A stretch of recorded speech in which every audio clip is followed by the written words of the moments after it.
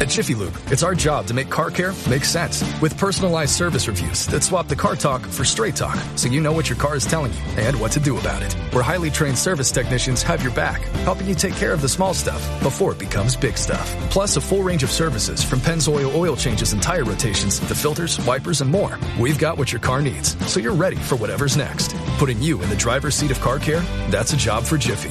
Find a Pennzoil pouring service center near you at jiffylube.com.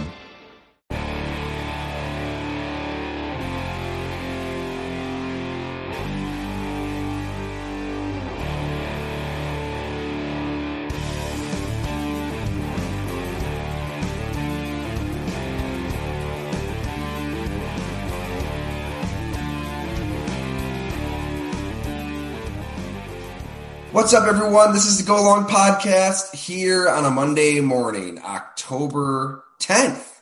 Hey, it's my sister's birthday, so happy birthday, Casey. And Brett Favre. It's Brett Favre's birthday, so they're in very different places in life right now. Don't know where I was going with that, Jim, but how are you? What's happening? It's bright and early. Thanks for doing it.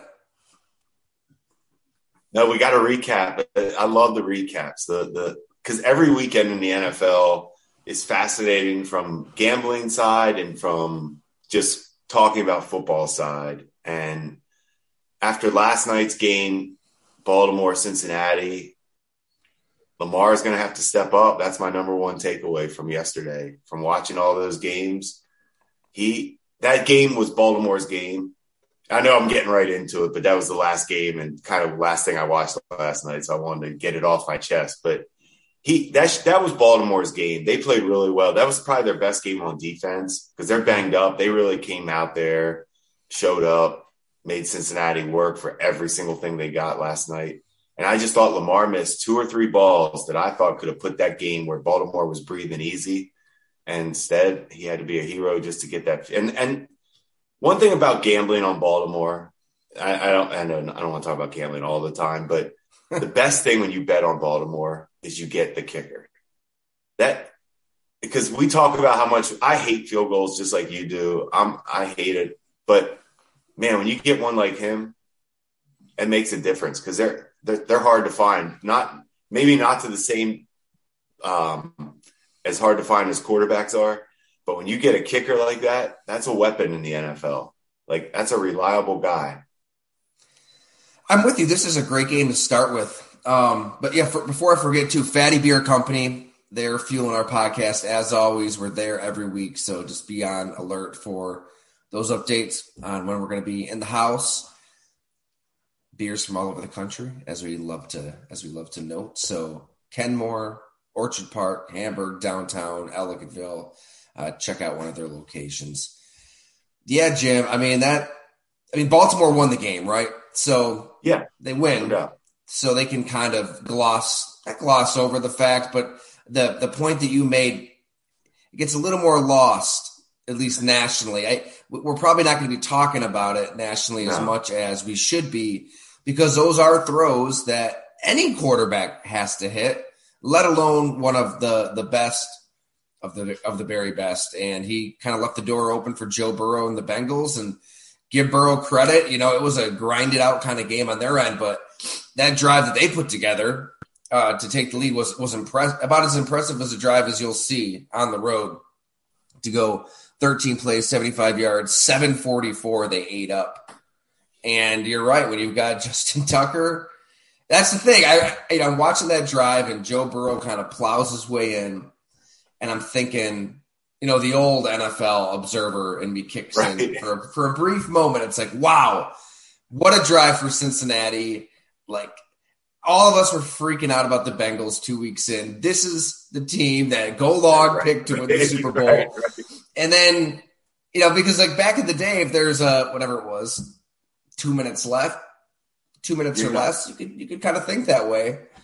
And no, you absolutely cannot think that way, especially when the team only needs a field goal, especially when they have Justin Tucker. It was pretty easy for the Bengals to just drive 7 plays, 50 yards, tee up a field goal right down the middle. Yeah, and not many teams can say that. Because you have really, that's the ultimate with Lamar's ability to get you to where he'll get you where you need to get to. kicker can finish. That's a hard combo. But yeah, that was I know we both feel good about Baltimore and Cincinnati as far as postseason and making runs. They both are capable. You can see it in both those teams still. It's like you can see both those teams are going to be – if Baltimore's defense can play like that and really if they play like that and Lamar just has to – we've talked about this a million times. He can't be the reason they lose. Like, that's what drives me. That's where I always hold back from Lamar saying he is Josh Allen or he is Patrick Mahomes. He can't be the reason. And last night, I felt like if they would have lost that game, I thought he would. I mean, I thought that was on him a little bit. Now, that being said, they had some injuries at receiver. They're back. I mean, he also made. I mean, he does so many special things. It's hard to ever say a bad word about him. But if I'm nitpicking and you're trying to beat the Bills and Kansas City, you have to make those throws. You just took the words out of my mouth. I could not agree more. With the way the Bills are playing, the Chiefs are playing, with the way you have to win in the playoffs in general, when you have throws to make down the field. And, the thing is, it's not like the Ravens have to operate like other teams in the NFL. They don't have to matriculate the ball down the field like we always talk about, right? Where you've got to hit throw after throw after throw. Because Lamar's so good. They're the one team that can get away with saying that. Yet at the same time, that's going to open up when Lamar Jackson's a threat to run for 100 yards any game, and he can run power, and he can run option play. He can run, any kind of running play that you want. When he's a legit running back, that's going to open up big plays in the passing game, one-on-one opportunities down the field, and he had those. He's got to connect on them. I feel like he did his MVP season, right? I mean, he showed pretty good touch on the deep ball. Yeah. I'm not sure why that hasn't really improved in the 3 years since. I know. I'm with you on that too. It's not that he can't. I mean, it's just. I mean, it sounds so. It does sound a little like you got to make those throws. Like, yeah, that's it's like, why is he missing those throws? That's the real question. Like, to your point, he has the ability to make those throws. Why is he missing those throws? So. But I will say this: he did earlier this season. He can do it. He makes it. Yeah. But what you said too. Like, they're the only team that there is one other team that is playing similar to them with how they can beat you, and it's Philadelphia. Philly. Yeah. Just and not to let's talk about it. We talked about Go Long, our first pod this year. They caught our attention right away. Like, I started seeing that they were using Hurts just like Baltimore uses Lamar. And as far as not exactly the same, but as far as let's use him, let's get the best out of what he does best. And they keep doing it. That's anytime we talk about that, get a win, get the heck out of there. Philly did it, and keep on moving in this league. Keep on moving. Because you can be the Bills and win by 40 or whatever it was, or the Eagles, that thing counts the same. And that's cliche, and I know that, but it really is something in the NFL. Like, you can celebrate win. However you get that win, it counts the same. And it means something that I could think that for the Eagles was major. Like, collect the to wins, go out there in the NFC. Yeah. I thought that was a big time win for Philly.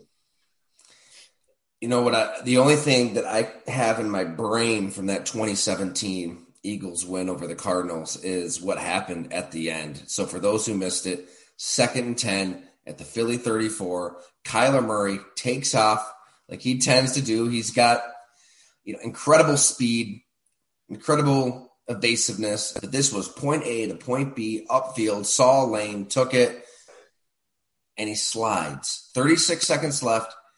He slides, which is what you want a lot of franchise quarterbacks to do, making that kind of money. But not when there's 36 seconds left and you're driving into field goal territory. So that was mistake number one. He gives himself up. So when you give yourself up, the ball is spotted where you begin to give yourself up, correct? So it's spotted right there at nine yards. So it's third. They're really good at that too. Those officials are really good at that. And they've got the best view, right? They're looking at it straight down the line. Still seems hard to me to judge exactly when he gives himself up. And I feel like they do a pretty good job of that. But anyway, sorry, 3rd and 1. Now at the Philly 25, right? So, and you've got 22 seconds. Kyler Murray spikes the ball. Just destroys it down. Throws it away. So now it's 4th and 1 at the 25. Granted, it's a 43-yard kick. Justin Tucker hit it, but you don't have to be Justin Tucker to hit that. A lot of kickers can. But so I get the criticism for Amendola missing that kick, but that's about as putrid management from the quarterback position as you're going to get that point of the game where you give yourself up and you don't realize, okay, 3rd and 1, it's a yard. 22 seconds. You've got time to do something quick. Get a little closer. I don't care what the timeout situation is. You don't to botch it to that degree. It's just going to make the criticism of Kyler Murray that much more loud. They're 2-3. They're 0-3 at home. They can't win at home. And Kingsbury too. That thing just has never ever. Once again, I feel like we've talked about that too every year. It never looks good on offense. It always looks like Murray finds a way. Hopkins will bail him out. But they don't have Hopkins right now, and it's showing. I don't see the playmakers, and he missed throws too. He missed that one throw to Ertz that you can't miss those. And so we're seeing things with these quarterbacks that. It's why they separate themselves in these situations, especially late in games. And the NFC period. Now we're talking about Arizona. It leads us to the Rams Cowboy game a little bit. Man, Dan Quinn. I was thinking about this yesterday. Dan Quinn, is his name going to be back on the map if he wants to get back in the head coaching ranks? He wore his time out in Atlanta.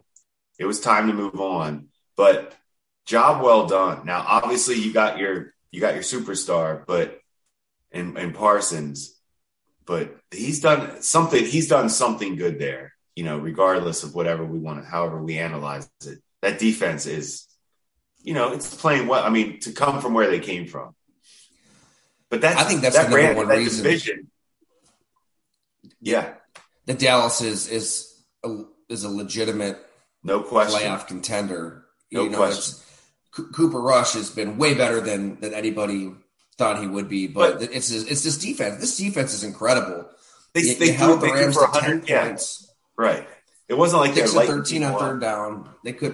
This did not look like the team that won the Super Bowl. They haven't this season, but this was anemic.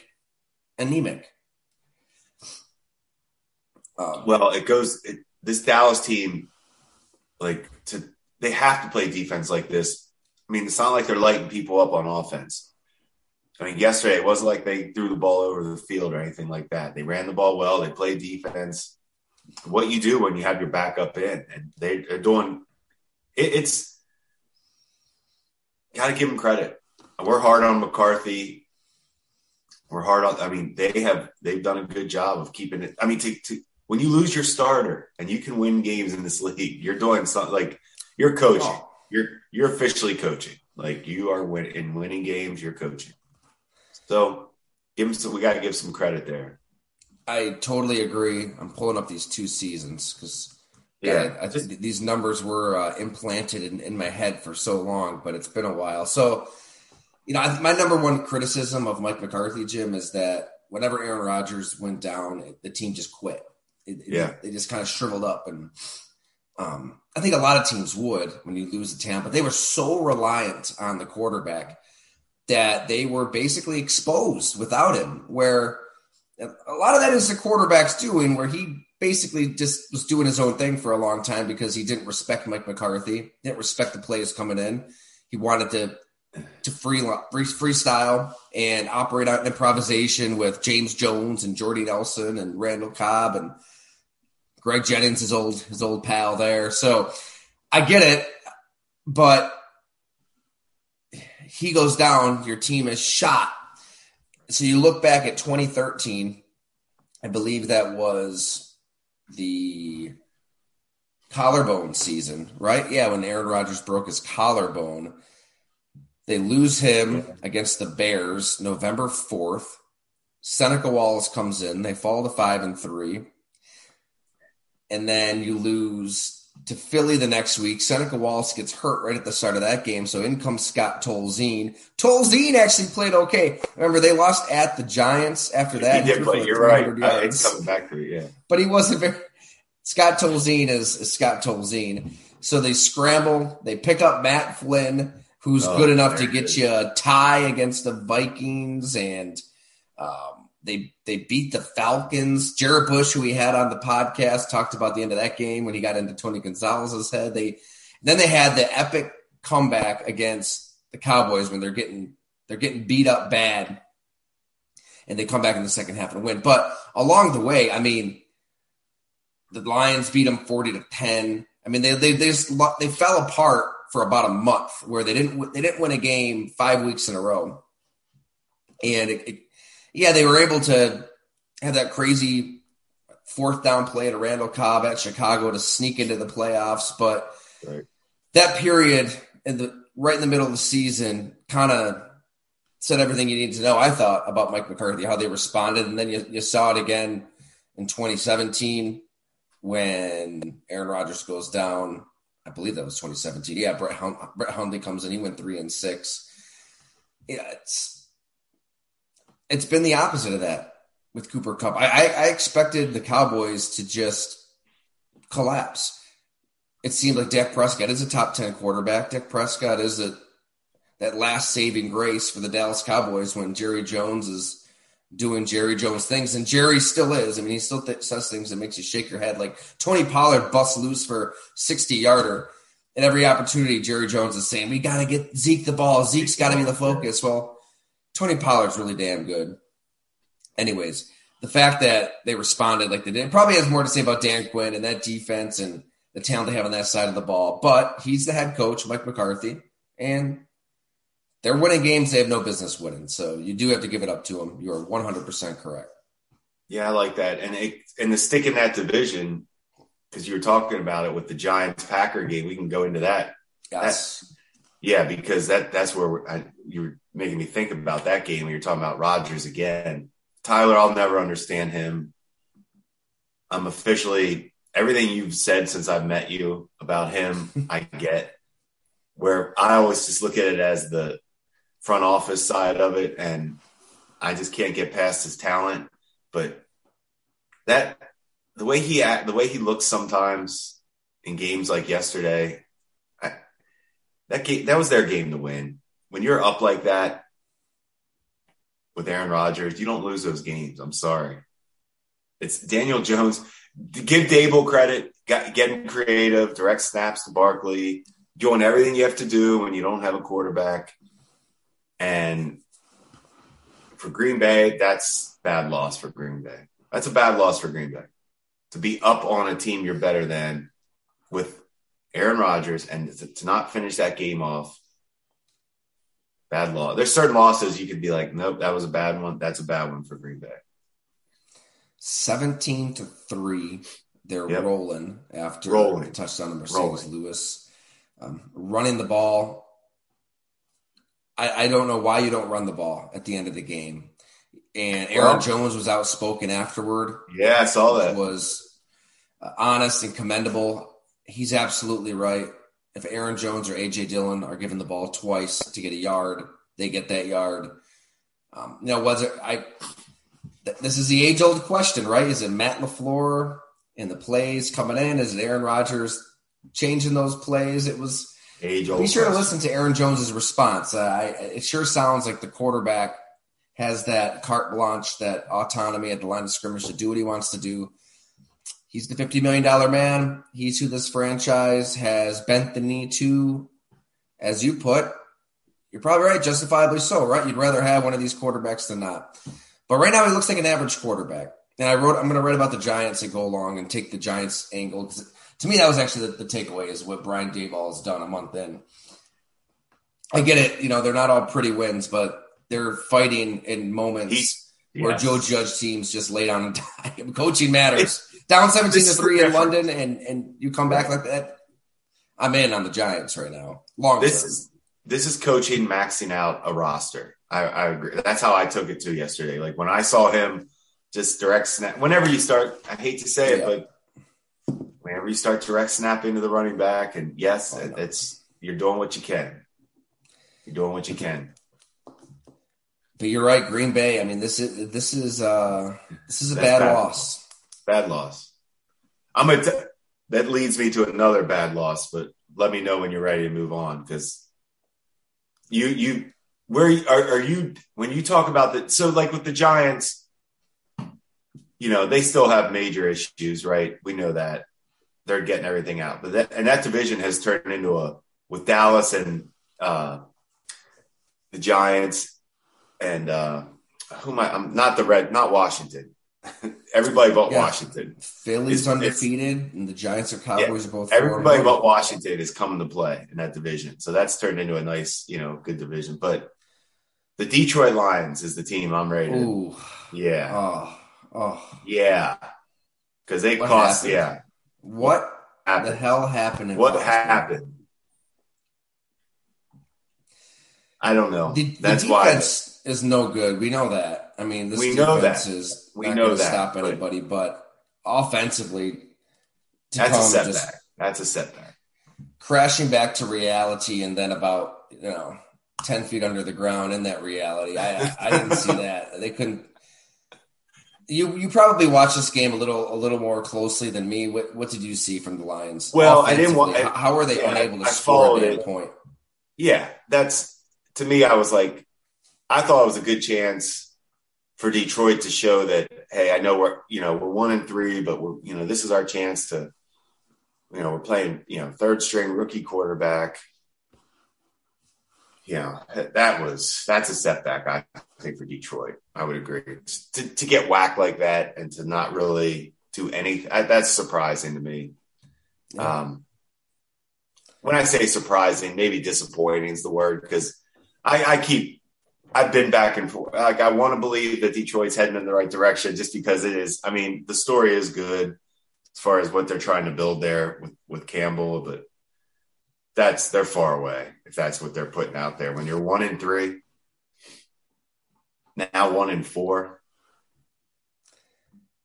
I don't know. I get the criticism because it just exposes the bigger issues at play, right? Good word. Quarterback. What's the plan? What are we doing here? Yeah. Defense, where do you even begin? Everything. I mean, outside of a couple players, Aiden Hutchinson. But that's the part you drafted. Look, your first round pick was it was a pass rusher. And it's like, but they need about everything else. That's the problem. Here's your buddy Dan Campbell after the game. Quote, "To me, it's about as bad as it gets. It's the worst. It's where we're at. Sometimes it's going to get bad before it gets better. I believe we've hit rock bottom. Now the only place to go is back up." I'm still a sucker for his honesty. How many coaches just stand there and say, "We have hit rock bottom, ladies and gents"? That is self-awareness. That's a good quality to have. Like, he's not hiding it. He knows that was a major bad loss. I'm not getting off the lines yet, though, Jim. I'm not even saying that.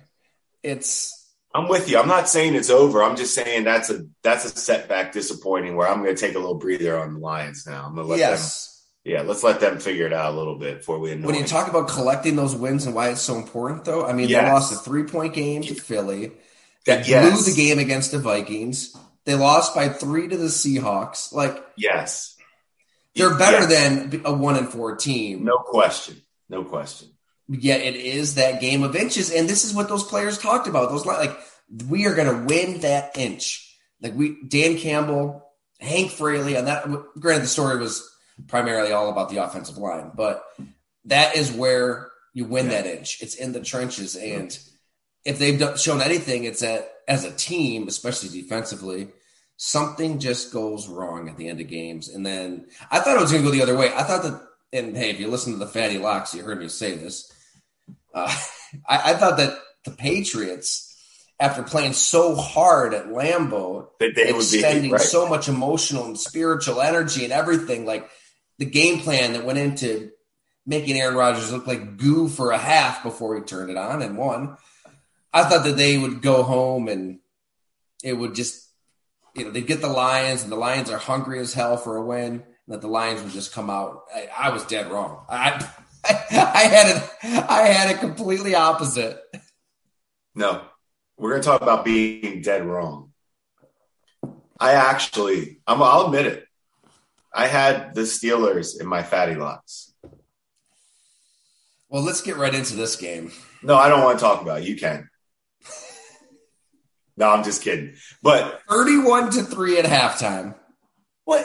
Like, what is this? What is that? What are the Steelers putting out there? I will say this.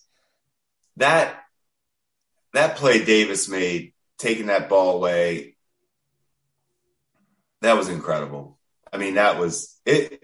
Because we've been waiting kind of to see the break, Gabe Davis. I mean, I think we all knew that was coming eventually for him. Anyone who watches the Bills knows the talent is there. A Randy Moss stat line for Gabe Davis: 3 catches, 171, and 2 touchdowns. I like that. That's I mean, it started with the 98-yarder. He burns Levi Wallace down the field. They went after Levi, and Levi, he had a big interception early. He fought, but I mean, there's no match with these wide receivers when they're playing like that. Gabe Davis, Stephon Diggs, Khalil Shakir looked pretty good. Getting his opportunity with Isaiah McKenzie out. Isaiah Hawkins, everybody chipped in. Quentin Morris had a 26-yarder downfield that was impressive. That's what I said. It's Mike Tomlin. I thought Tomlin was, after the game, he basically summed up how we are. I mean, there's no reason to talk about it. We got smashed.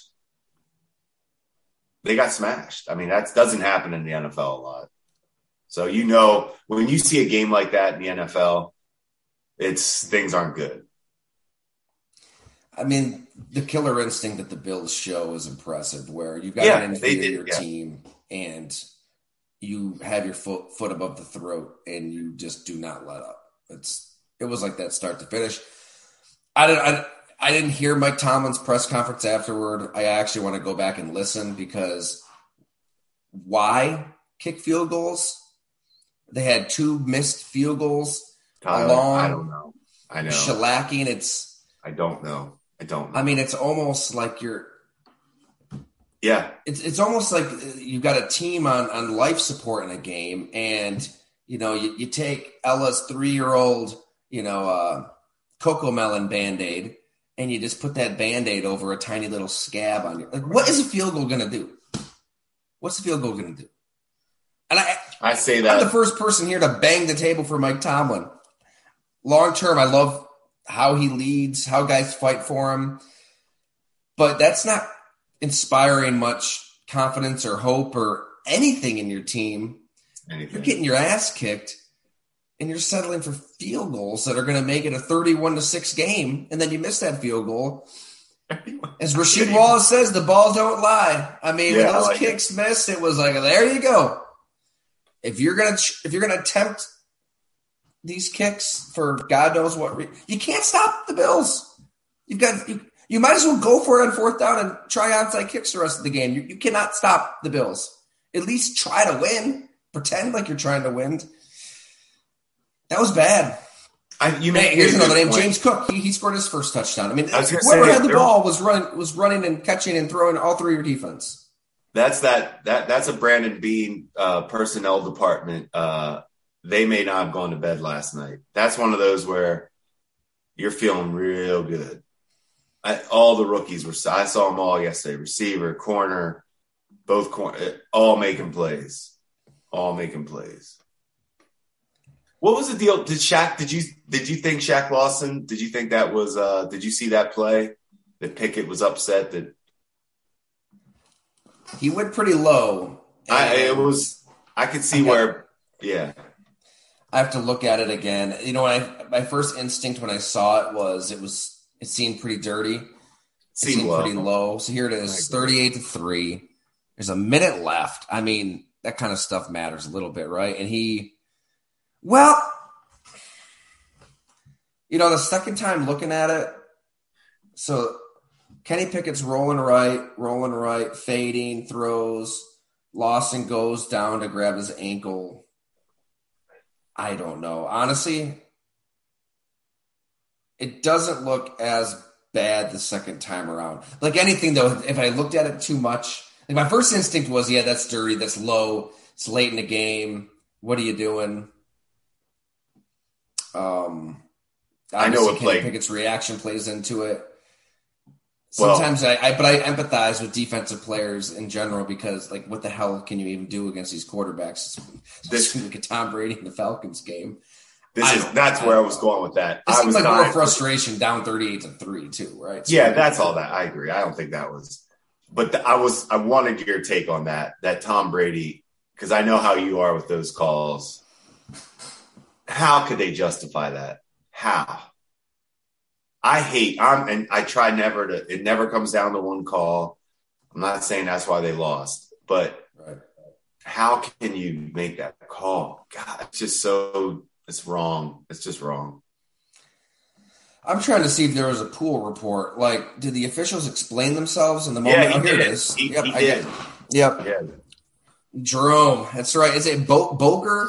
Because we've seen this official, kind of front and center with controversial calls when it comes to over officiating. But okay, so here was the question. So those who don't know, like when there's a controversial play, you'll get a quote unquote pool report often where there's a designated reporter for each beat, and like they can talk to the official about that controversial play, and that official has a chance to defend themselves, which I always get a kick out of this, Jim. I mean, win, lose, or draw, like players are in that locker room for an hour and they're asked by us about what happened. Right. Why did you do this? Why did you do that? The officials, they screw up all the time and they're never held accountable. Like if you want to ask them a question, it's through this like extremely official pool report, and it's one question, one answer, maybe two, maybe three if you're lucky. And that's their, I mean, they're not going to lose their job. I mean, they could lose their jobs. It's very hard for an official to lose their job. They can be pretty terrible for years and years. That's a good way to say it. So the question, Greg Allman, fantastic beat reporter on the Tampa Bay Buccaneers at The Athletic. He asked Mr. Boger. Am I saying it right? Is it Boger? So. That's all. I'm pretty sure, yeah. Kind of want to call him Boger. There was a third down penalty where the Falcons had a roughing the passer called after sacking Tom Brady that extended the drive. And side note, yes, that's what it was. It was 21-15, I want to say. And Falcons need one more stop, end of the game. They appear to get that stop on third down. Falcons are going to get the ball back. They're hot on offense. Instead, drive extends, game over. All right, back to Allman. Just looking for clarification on what constituted that roughing the passer. Boger. What I had was the defender grab the quarterback while he was still in the pocket and unnecessarily throwing him to the ground. That is what I was making my decision based on. Question. That play was similar to the play the injured Miami's quarterback, Tua Tagovailoa. Is that something you have made a specific measure to try to watch out for, the takedowns on quarterbacks like that? Boger. No, not necessarily. Grady Jarrett was the player who I didn't think it was unnecessary. I didn't think it was unnecessary. I didn't think it was violent. I thought Jarrett showed restraint. I thought that was everything you could want from the NFL for a sack. The follow-up question makes sense in terms of obviously Tua, when he's motionless in Cincinnati, it was sack and spun around and brought to the turf. I mean, that's just football. It's a tackle. Like what else are you supposed to do? I have no clue what you're supposed to do. The letter of the law, Tom Pelissero, working for the NFL, cited Rule 12, Article 11, quote, when tackling a passer who was in a defenseless position, e.g. during or just after throwing a pass, a defensive player must not unnecessarily or violently throw him down. Insane. It's insane. the way those rules are written, you could justify every single call. It's still a gray area. The way everything's written, it's still a judgment call, and you can justify it with the way it's written. Yeah. Oh, yeah. Right. He even said that in the same tweet. Working for the league. Obviously, there's room to disagree on whether that applies here. It's kind of the point of the NFL, right? I mean, kind of muddy everything up, confuse everybody, and then you can just interpret the way you want to interpret. And that's it. We got into it last week, Jim. I'll try not to rant too much here. The NFL will eliminate all of this bullshit, most of this BS once and for all when it just owns its violence. Just know that this is a violent game. Unless you just literally put a flag in the quarterback. Make it touch football. Like, what is Grady Jarrett supposed to do there? Like, every player that is flagged for these roughing the passer penalties before him, what is he supposed to do? He didn't blast him in the head. He didn't blast him in the knees. He literally is arm tackling him to the ground. A lot of these quarterbacks are big dudes. Like, they're not just going to go down easily. Like Josh Allen, I mean, you better be trying to wrangle him to the turf. So you've got to attempt to tackle somebody. I mean, it's a tackle sport. So it's shameful hypocrisy from the NFL, which is par for the course. And yeah, Atlanta, I don't know if Atlanta wins that game. It's beside the point. It's just an asinine penalty in a huge moment. The least that the officials can do, right? They're following letter of the law. They're trying to follow this rule book. The absolute least they can do for sanity's sake is just swallow your whistle. Unless it's absolutely egregious with 2-3 minutes left, just let guys play. Get the hell out of the way. And he didn't. That's what that to me is the goal. I mean, you like that. Yeah. I know I hate talking about it. Like, I don't even like talking about it. But you've brought, it makes you feel dirty. Yeah, because we see it every week, and it's almost like, I don't know, to not bring it up. I don't want to just ignore it, but I like how you said that. We don't know if that would have changed the outcome of the game, but let the players make the outcome of the game, not that. Or just go one way or another. It's tackle football. It's a physical game. Maybe quarterbacks are going to get sacked, and that's that. Or make it flag football. Start running the infomercials every Sunday. Spam us into oblivion with your initiatives, and just tell us injuries are part of the game. Concussions are part of the game. It's as long as you have blocking and tackling, it's going to happen. So either own it, or one way or another, I should say. You own it and you think it's okay, or you own it and you're finished with it. And they'll never be finished with it, right? Because that's why football's so popular. These are gladiators.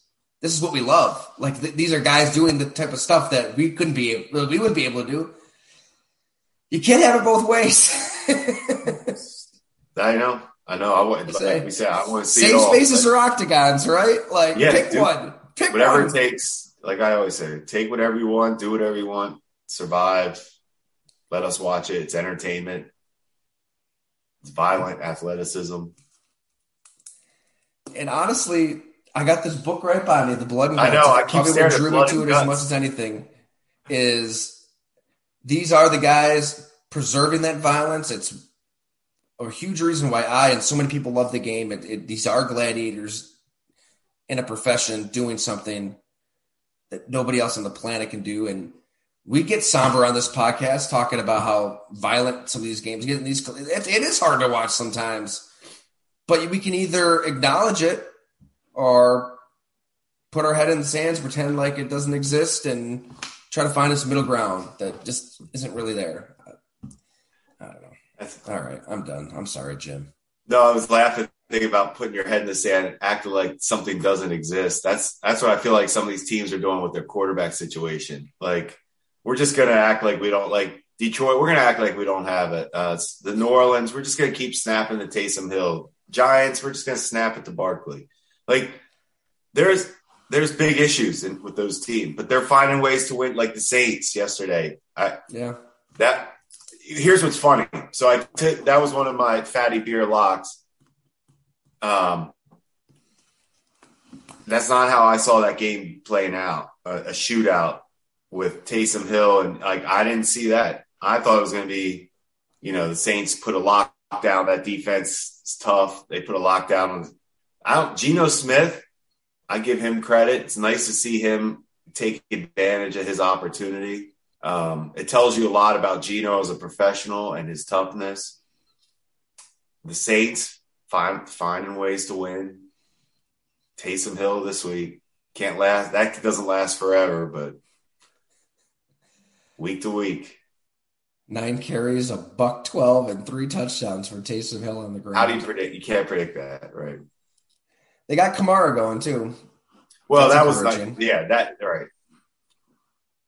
He had about 200 total yards, and Chris Olave, he might be a stud. They've got some players. No, they're missing one thing. You can talk yourself into the Saints, kind of working their way back into the mix. One thing. QB. So will they just take your advice and just roll with Andy Dalton? Oh yeah, no doubt. Especially if they can win Taysom Hill. Yeah, they know how to win now. They'll find a way to be productive with that offense. There's too many good players. Like, they have more talent than the Giants have right now, as far as like around the quarterback position. Yeah. Like, we're talking about the gimmick stuff, but the Saints have legit. I mean, their offensive line's good. Their skill position, like, they're better. They're prepared to win. They're prepared to make a playoff run with what they have. The Saints, I think. In this NFC, they know how to operate. Yeah. Pete Carmichael's been there long enough, the offense coordinator. He knows he'll mix in he knows how Coach Payton, they used Taysom Hill before, and they can probably call the game Dalton, Breeze. I mean, as far as the mental part, I'm sure he's professional enough to get everything done. They'll make it work. You know that with Dennis Allen and the talent they have on defense, the defense is going to be right when they need them to be right. I thought so. They couldn't slow down Seattle, but yeah, that's true.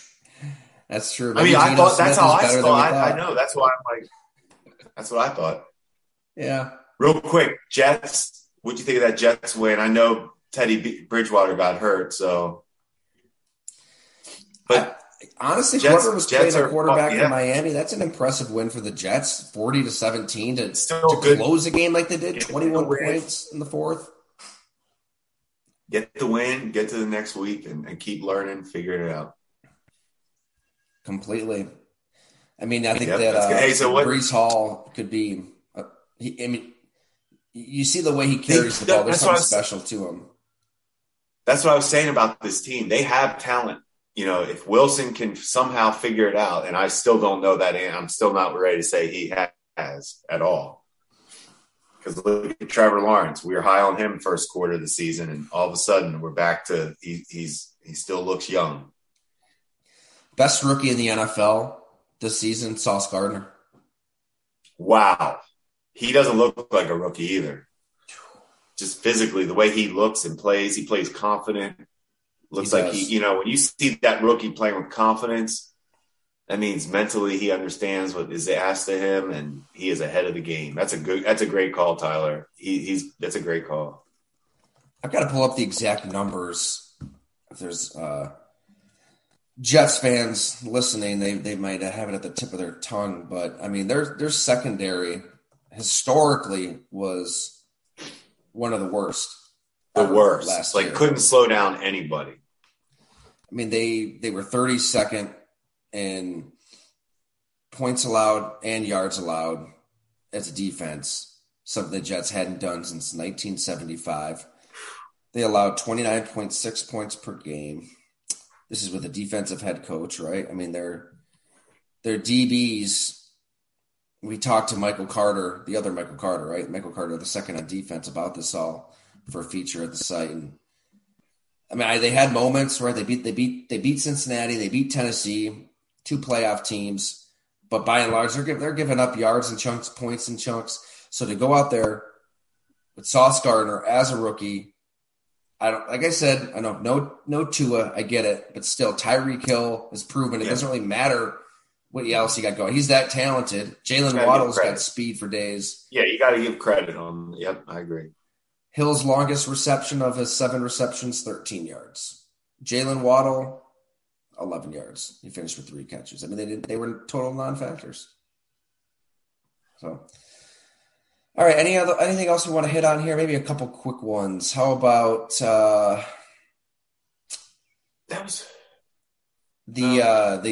Vikings eking past the Bears, collecting a win? Strange. That's one of those games where it was like, wow, that's over. And you kind of don't pay attention to it. And then all of a sudden the Bears are winning in the 4th. How? Then you see the highlights, great catches from Mooney, long runs from Fields. It still isn't a sustained way to succeed in Chicago playing that way with highlight catches and long runs from your quarterback. You still need some more detail in the offense. Minnesota, that one I'm confused on how they can't get that lead and just, put your foot down and control the game. But that's, once again, get the win, get out of there. But the NFC is so wide. I mean, Philly, San Fran, I don't know. You can see anybody. I mean, you really can see anybody. Like, to me, the AFC is KC, Buffalo. Mm-hmm. Everybody else, obviously everybody has chances, but those 2 teams seem so good to me. Hard to imagine where the Vikings would be without Justin Jefferson. He is maybe the best non-quarterback on the offensive side of the ball in the league. What a difference maker. So as long as he's healthy, the Vikings, I know we're not going to overblow a win against the Chicago Bears, but they've got, I think that's what it comes down to is like, what can you hang your hat on in a muddled conference? And the Vikings can really hang their hat on Cousins, giving Jefferson a shot. That can travel. That can take down any team. And they're 4-1. The Packers have some issues. They smacked the Packers around in the opener. They're not going to be afraid of Green Bay. We'll see. There's one team that just keeps that 49er team. That team is prepared. They know each other, familiar, been there, done that, tested, all the cliche stuff we like to talk about. That they have it. Can Jimmy G? Man, that once again, Baker whenever Mayfield's you go grill. Oh, hey, I thought maybe they could. I thought maybe Mayfield would give them a shot of life this year. Wow, enough. That is. Yeah, I'm with you on San Francisco. They're the best. I think they're probably. I mean, they're 3-2. I get it, but I'd probably predict. We're talking big picture, right? We know that team has been there, done that, so we know they'll be there. They'll be ready for that playoff run. How's this for the next 2 games for Kansas City? The Bills, right? Obviously, that's going to be the game we're all talking about all week. Yeah. And then they have San Francisco and Kansas City and Santa Clara, October 23rd. Potential Super Bowl KC needs to get one. They need to get one of those. They got to find a way to just win. The Bills are. I think somebody told me the Bills are favored in KC. I think the Bills are going to be favored whoever they play and whenever they play them. I just thought in KC, but that tells you a lot. It tells you a lot, though. I'm with you. I mean, Kansas City is eliminated in the last 2 years. I beat them 3 out of the last 4 times. So yeah. You would long week. That'll be for a fatty beer discussion later in the week. Yes, the Bills, Chiefs.